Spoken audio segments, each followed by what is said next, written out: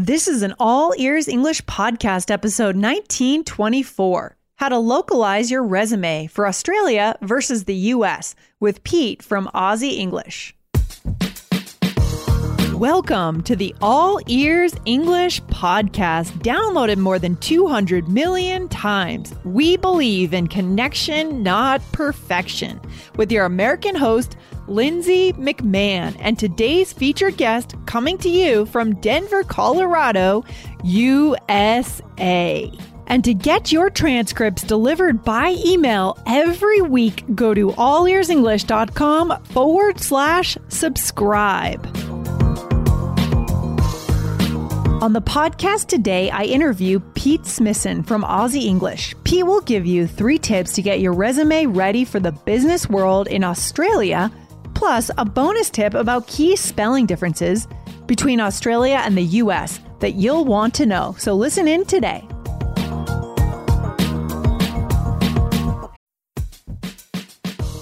Before we start, a quick message from our sponsor, Indeed. Are you hiring this quarter? In our experience, it can be a grueling process if you don't have efficient tools. But finding the right candidate who adds value to your business is so incredibly important.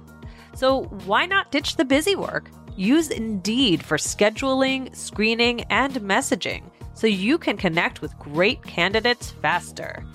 Listeners of this show will get a $75 sponsored job credit to get your jobs more visibility at Indeed.com/AEE. Just go to Indeed.com/AEE right now. Support our show by saying you heard about Indeed on this podcast. INDEED.com/AEE. Terms and conditions apply. Need to hire? You need Indeed. Hello, Pete. Welcome to All Ears English. How are you today? I'm good. How are you going, Lindsay? I'm fantastic. I'm excited to have you back on the show. Guys, on the show today, we have Pete Smithson back on the show again for the 3rd time.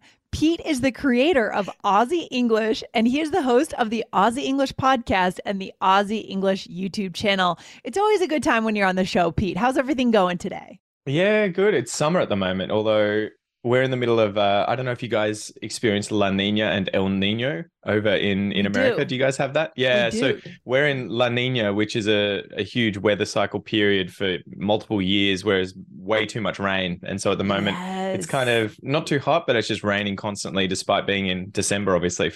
And for us in the Southern Hemisphere, that's when we have our summers. So. That's your summer. What a weird time, right? Summer, Christmas. Yes, and Christmas is coming. Such a strange combination of events, right? But you're used to it. I was just down in the Southern Hemisphere last month, and I just love the amount of light that there is at this time of year. It's just incredible, you know? But anyway, side point. So today, Pete, we are getting into resumes, right? Submitting your resume, especially in Australia versus the US. So Pete, in your world, before you became a creator, what did you do? Did you apply for a lot of jobs in the 9-to-5 world, or what track were you on before? So yeah, sort of, I don't know if it's a point of pride or a point of embarrassment, but I've never had a full-time job because I was always studying at university. I did my bachelor's, master's, and PhD there in biology, and then always sort of had part-time jobs whilst doing that. And then after that finished, I ended up the podcast host and content creator online, and that's been my full-time job ever since. Got it. So yeah, I did still have to do resumes, but I probably didn't ever put in anywhere near the sort of effort that would be required and quality control and everything like that if you're applying for a very professional full-time job, but still had to do it. Yes. And there were some differences between, I think, other countries and how they would do things, including America, and what we would do here in Australia. Big things, the cover letter, and then just being sort of succinct with your past history and everything, and not going, not handing in a 10-page document because no one's going to read it. Right. Yeah, that's what we're going to get into today. I'm excited to highlight specifically, applying for jobs in Australia, how might it be a little bit different? But first I want to ask you, Pete, how did you go from biology to teaching English online and being a podcaster? I'm super curious about that. How did that switch happen? It's a bit of a long story, but I'll try and give you the long and the short of it. So when I was at high school, I was doing Mandarin Chinese and then French. at high school. And so I ended up dropping Mandarin Chinese because there was way too much competition in terms of immigrant children who spoke it fluently and would do that subject to be able to dominate it at Year 12. So I ditched it, did French. Didn't do French after that for like 10 years and lost it all. But then when I was doing my PhD, I started getting into fitness and doing a bit of martial arts, so BJJ and mixed martial arts in Melbourne. Okay. And I started meeting just loads and loads of foreigners who spoke different languages and would just be surrounded by Turkish and French and Brazilian Portuguese and Spanish and Chinese and, loads of different languages, and started to feel a bit embarrassed that I only had English.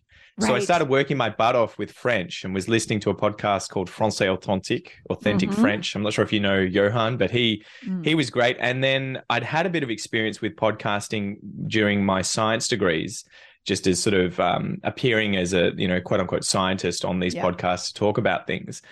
And when I would go to the gym and chat with my friends who were French, I would say, I'd be speaking in French with them and they would be like, you've been improving really quickly. What's the secret? I have trouble with English, and Australian English is a nightmare. Okay. And so I was like, I'm using podcasts. So I get loads and loads of listening comprehension every single day when I'm walking or commuting or in the lab doing work. I can just listen to, 4 hours of podcasts in a day. It adds up.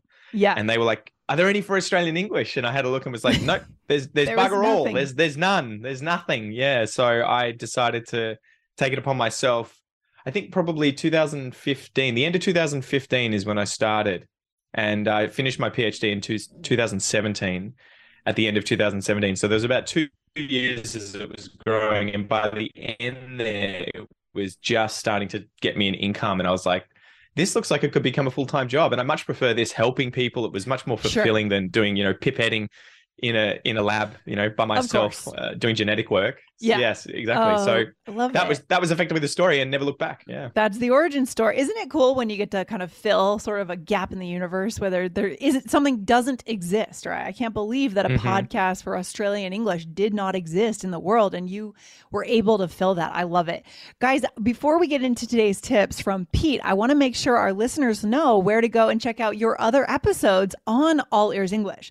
So guys, Pete was on for episode 1805, where he gave us 3 tips for life in Australia. We talked a little bit about the lifestyle there. And then he was on 1366. That must have been around 2020. We talked about Aussie English slang. So guys, check out those episodes and then come right back here to this episode, because now, Pete, let's get into it. Tell me a little bit about your tips on how to submit a resume or how to submit kind of a job application in Australia. What do we have to know that could be a little bit different from in the US or the rest of the world? What would be your first tip? Well, one of the big things I used to notice when I was working in a restaurant and there would be people coming in and handing in their resumes, quite a lot of the time they would be from overseas, and they would always have like a photo on the front of their resume of themselves. Yeah, right. And that's something where I was just like, you don't need to do that. Like, and it sort of felt weird that you put that there expecting that we would want to see you as a photo as opposed to just in the interview or when you came in or something. But the other thing was it takes up so much space on the front. And so I would be like, you're wasting important real estate on the front page where you could be writing your cover letter, the succinct cover letter. And so my first tip here is include a succinct cover letter that's usually just the front page, and you are displaying why you have the experience and knowledge and would be a perfect fit for the job effectively, right? And so a big thing here too, I've noticed that a lot of people will create like a sort of, what would you say, a cover letter that kind of fits all. And as a result, it doesn't really fit generic. Any. So it's, yeah, exactly. That's the word I was looking for, generic cover letter. And that is sort of a big no-no, unless you are just trying to throw out as many resumes as possible, like going fishing and hope that something jumps on the line. Yeah, no, so it doesn't work, right? The advice that I've always had, especially from my parents who were working at universities in the education department and doing a lot of hiring, they would always be like, read your job application, read it clearly, work out how you are the best person for this job. Even if you don't think that's the case, play it up as if you are, and specifically tackle points related to that job to display that you have read and understood what the job is and what they require, and you are quickly and succinctly displaying why you are a good catch, why you're a good person to hire. Because for the most part, and my dad was always saying this, he'd get like 100 applicants for a job, And he'd be like, I'm only reading the first few lines of the cover letter, unless it's a good one, and then I'll read the whole thing. But he's like, I don't have time to read every single resume. And so you have to do a good job. It's that first impression, right? So do a good job with your cover letter, make it succinct, probably review that more than the rest of your resume, because that's that sort of, it's like Tinder dates, right? If you're a blind date where you're meeting someone, you want to show up as best as you can, in nice clothing, maybe with makeup on, or, not just fresh out of the gym smelling horrible. 100%. You want to put your best face forward, right? So Absolutely. Yeah, do your best with the cover letter. If you know me, you know that I value healthy eating. I always feel better when I eat well. That's why I think Factor is great for busy professionals who also value healthy food. Factor provides ready-to-eat meals right to your door.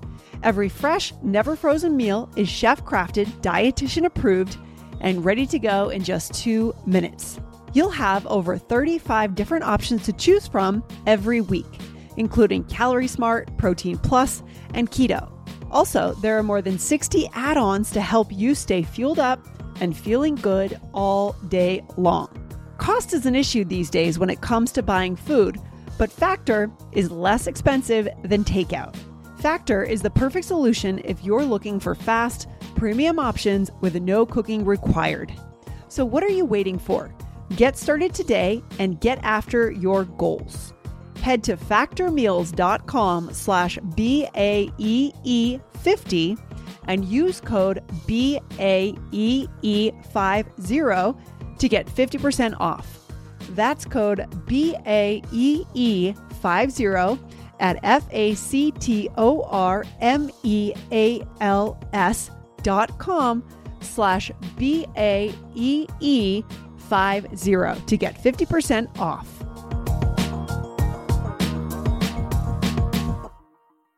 But what do you think? Is it like that in the US? For sure. Absolutely. I love that you had that insider perspective, watching your parents or your dad kind of look at those letters and toss ones out just based on how he saw that. Yeah, that's similar in the US. You do need to present a cover letter. I have one question for you. In Australia, and I've never quite known how to do this in the US either because I'm in a similar boat. I kind of bypassed the entire 9-to-5 world too. I never did it. Exactly. Completely bypassed it, and I will never go to it. So that's how my life has gone. But do you copy and paste your cover letter as well as attaching it as a PDF, or do you just copy and paste it into the email with no attachment involved? Like what is the right, etiquette to go about that? That's a good question. I don't think I know really. Like if there is a specific etiquette to it, I'd probably make sure that it's always attached to the front of the resume document so that they don't miss it. Because they can always, if you've copy and pasted it into the email or you've attached it as a separate document, I reckon it could potentially get lost. They may miss it. They may just forward the that one file of your resume. And again, if someone picks it up and there's no cover letter on it, they may just be like, well, this person's lazy and just forgot it. So into the no pile. Okay. So yeah, I'd probably err on the side of repeating it, having it in too many places as opposed to too few, right? Just in case. Yeah, that's what I was thinking too. But I was never sure about that when I was applying for jobs. So it's good to know now. And I completely agree with you with not putting the photo because, we should be judged based on our experience, not our photo. It's very irrelevant and weird to see that on a resume. So if you're applying in Australia or the US, guys, don't put your photo on the resume. Awesome. I love it. So Pete, what would be that second tip? So when writing the resume, a big one I think is for people who speak English as a second language, it would be focusing on the formal kind of grammar. And there's probably a nice balance that you need here with standard English and maybe a little bit of formality, but not over the top. Right. But you could probably get away with being a little over the top with formality when writing it. Because if I read it and it does sound a bit unnatural because it's so formal, I'm still going to think they've done that because they're working really hard at producing a good document, right? Whether or not they're a native speaker. So yeah, I would say avoid informal language and focus on good grammar and formal language and formal grammar. You can use tools like Grammarly to kind of check it. And I haven't used it recently, but I would imagine they probably have settings on there for resumes. Probably. Yeah. Yeah, I would imagine they'd have like a business English kind of setting to go through and check, because the grammar can be different. The wording can be different that you would use. If you don't have access to that, obviously you can have people proofread it who are, native speakers or not, people who have experience applying for jobs and writing resumes or reading resumes. And then obviously getting on Google and just finding example resumes, asking friends and family if they have example ones in English that you can read, and just taking structures, grammatical structures or sentences that make sense to put into your own resume. Obviously, don't plagiarize it. Yeah. And, I've got all this experience that isn't mine, but take those structures that they've used and rewrite it into your own. And you're also going to be sort of working on your English simultaneously. So I think that's a big one. And it's unfortunate, but I think it is really, really important to nail the English in your resume. Because again, if whether consciously or subconsciously, if I were hiring someone and I read the resume and their English had mistakes, if I didn't think that they were learning English, I would probably think that they are potentially not intelligent enough to have the job, right? Like if I thought they were Australian and they had horrible English, I'd be like, well, this, I'm going to have that conscious or subconscious bias. Yeah, exactly. And otherwise, if I think they're learning English, I may have the bias of like, oh, well, is their English going to be good enough? I might be nervous. Maybe I need to find a native speaker or not. So I think that's, for better or worse, whether or not that's okay. Yes. A big thing is going to be just nailing your English in the resume. So get as many people to look at it as possible, check it, use Grammarly, get on your Word document and use spell check, everything like that. I love it. It's so true. So this is the time to really button up our English on our resume, on our cover letter, right, Pete? And, it's meant to get us the interview. And once we get into the interview, we'll have a little bit more leeway because the person will know our experience, but definitely button up your English for the resume. And by the way, Grammarly should have something for resumes. I use Grammarly sometimes too. And it even works on my Canva slides. It's amazing. So it's like a plugin, is it, for your it's in your browser. For your browser. And it just shows up on pretty much everything I do. It's fantastic. It's great for native speakers, non-native, anyone and everyone who just wants a grammar check, wants to see if there's another word we could put in, and we can learn a lot from it. So guys, I like that recommendation, but overall, I like the idea just get a little bit more formal when it comes to the resume and cover letter. All right, cool. Pete, what's number 3? So I think focusing on that succinctness throughout the entire resume, a lot of times when I've read resumes and even when I've written my own, you have this feeling of I need to include everything. I need to give everyone every bit of possible information for them to use. But you've got to remember, they're not going to be reading the majority of it. It's your foot in the door.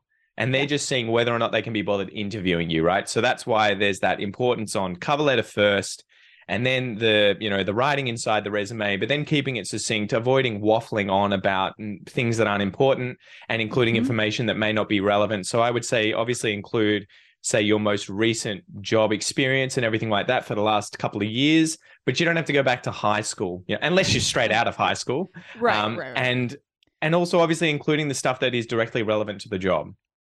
So if you've worked in McDonald's, but you're applying to be an engineer and you have all this other experience, there's probably no point in including the fact that you worked at McDonald's. So that's not going to do you any favors or any negative experiences there either. So I would probably say keep it succinct, focus on that. And as you said, just focus on the fact that the resume is your foot in the door. It's just getting you the interview, and the interview is where you get to shine. And the good thing about the interview is whether or not the interviewee or the interviewers know, a lot of what's going to matter there is their connection with you as a person. Like the experience and everything is sort of the box ticking side of things. But at the end of the day, that's the point where they're really trying to vet, are you legit, with your experience, and can you communicate clearly and everything? But then probably most importantly, do they like you? Do they think you're going to be a good fit for the team? Are you 100%. Going to be able to work with someone? My wife was telling me this story the other day where her boss sat her down and was like, you actually had less experience than someone else who came in for the job that you applied for and got. But the woman who was the boss of her boss, who was on the interview panel, pretty much just said, nah, screw the other person. You clearly get along with my wife really, really well. Yes.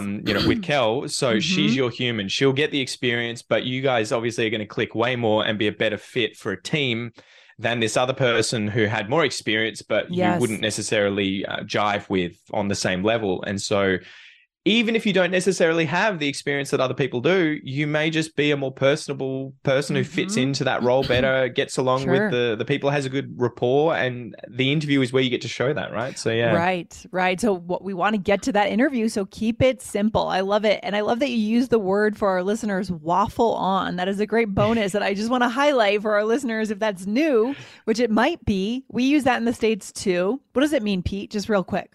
It would be like talking incessantly, right? Talking on and on about nothing important. So what I've done for a lot of these points, I could have probably kept them more succinct, but I tended to waffle on a bit more than I probably should have. And I'll have to look into the origin, right? Because you'd usually see the word waffle. And I think this would be American, right? This is that sort of grid-shaped dessert that you would make out of flour and water, and like a pancake that you put in a press. True. And in the States, it's actually, it's a dessert. It's also a breakfast, believe it or not. But we like sweet things. So yeah. Right. Yeah, go figure. I love it. Okay. So the point is here, guys, keep it simple, keep it succinct, get yourself into that interview so then you can connect like your wife did. Right. She got the job because they liked her more. Often that's what it comes down to is, will you get along with your coworkers? Will you fit in this office environment? So good. So let's get to the part I'm most excited about here, Pete, with this interview is spelling. Tell us about when we are submitting a resume or a cover letter in Australia versus maybe the US. What do we have to be careful of when it comes to spelling differences? Well, it's probably not the end of the world, right? Like it won't matter too much if you use American spelling. And to be fair, I think a lot of Australians probably insert words from time to time where we're using the American spelling without even knowing it. But I think just to avoid showing people that you are a foreigner or that you have foreign English or that you're, and I don't mean that in like a negative kind of way, but it is in this sort of a case where you are applying for a job and it is kind of blind and they're reading the letter and that's all they have to go off. I would be trying to stick in the crowd, the local crowd as much as possible. So if I were going to America, I would be avoiding using Australian English, Australian slang, everything like that in the cover letter, because I would just be like, they don't need to be reading this and be thinking or, being pulled out of the moment where they're meant to be just getting that information, right? So a big thing would be using Australian spelling, which is just the same as British English spelling, right? We got it from them. You guys are the ones that changed it, I think, in the 1800s. Yeah. You sort of half standardized it, right? And so some of it made sense with right superfluous vowels or changing consonants that didn't make much sense in those places. But yeah, I would say make sure that you're using Australian or British spelling. And again, you can probably use settings in your Google Docs or Word or Grammarly or whatever to just change the language when doing it. And, you could probably just write your resume in American English, whatever English you use, and then just do a spell check when you change it over to Australian British English, and then just go through and adjust all those words. And they're mostly going to be nouns, really, I think. So that's why we have to use our tools, right? There's no shame in having a tool like Grammarly, having a spell check, having a human being look at it for that spelling. Let's talk about some examples. So for example, double consonants. Tell me about that in the US versus Australia. What are we talking about here? Well, and this is one of those things that really confuses me because I would have thought that the US would remove the superfluous double consonant, whereas it seems you guys have kept the double, say L's, right? In words like enroll or fulfill. At the end of those words, you've got two L's, whereas in British English or Australian English, we have one. And so, you'll quite often see that. And even I get confused with that. I'll be writing and I'll be like, is it one L? Is it two L's? Right. And I'll have it on my website sometimes, where I've used two L's instead of one. And I'm like, it's Australian English and I don't even know.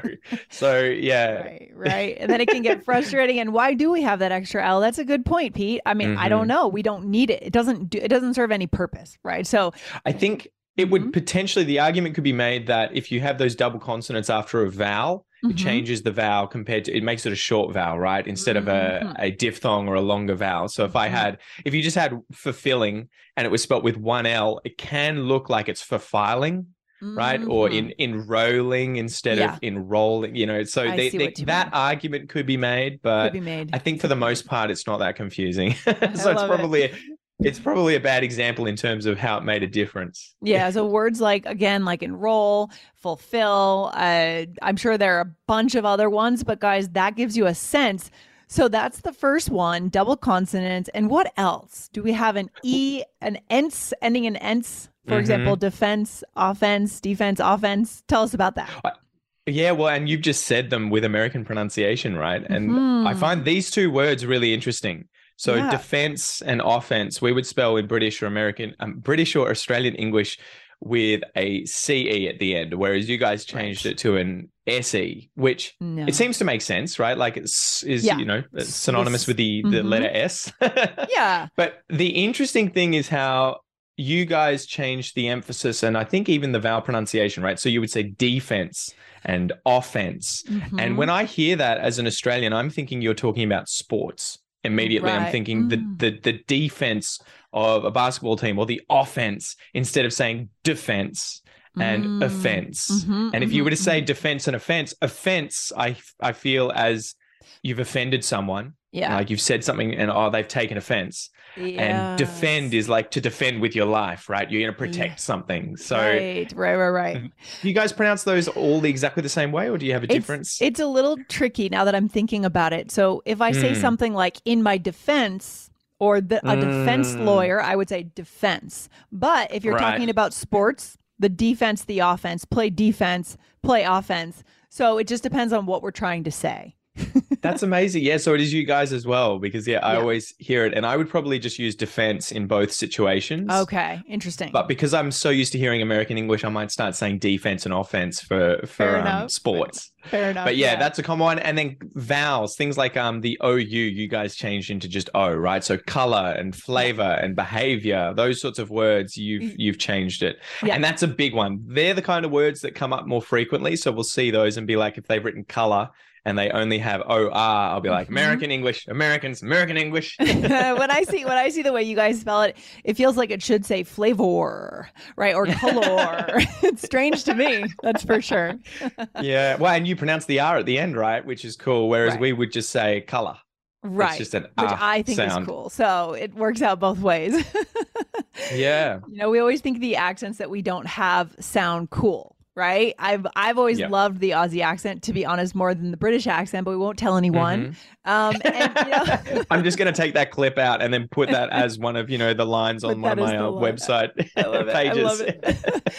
And then the last little thing I wanted to mention, sorry to interrupt you, was the dates, right? Yes, and this is one of those biggest things that causes a lot of confusion between, I think, just Americans and the rest of the world. Yeah. You guys put the month first and then the day and then the year, whereas we do day, month, year. Yeah. And so for the most part, it's confusing. Although I think if you see that there are numbers above 12 in the middle bit, you know that it's not a month, right? So you're like, okay, they're using the American system. But obviously if you're applying for a job anywhere that isn't America, you want to be, I assume, you want to be using day, month, year. Otherwise, it could lead to a bit of confusion there. And vice versa. If you're applying for a job in the US, you want to switch it.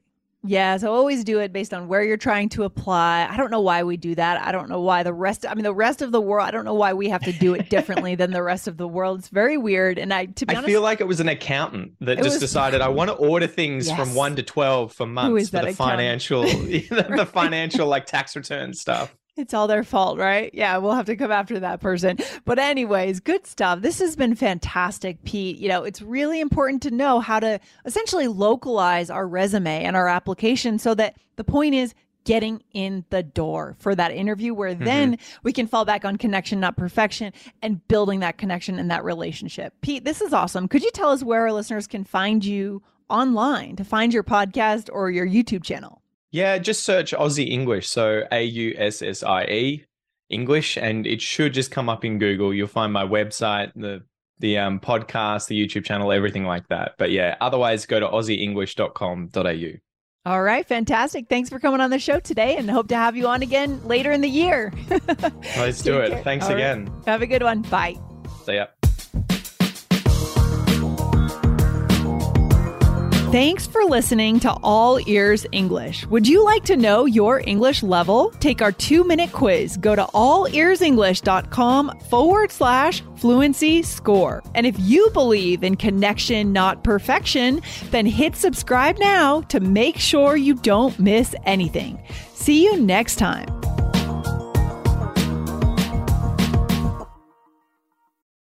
Without the ones like you, who work tirelessly to keep things running, everything would suddenly stop. Hospitals, factories, schools, and power plants, they all depend on you.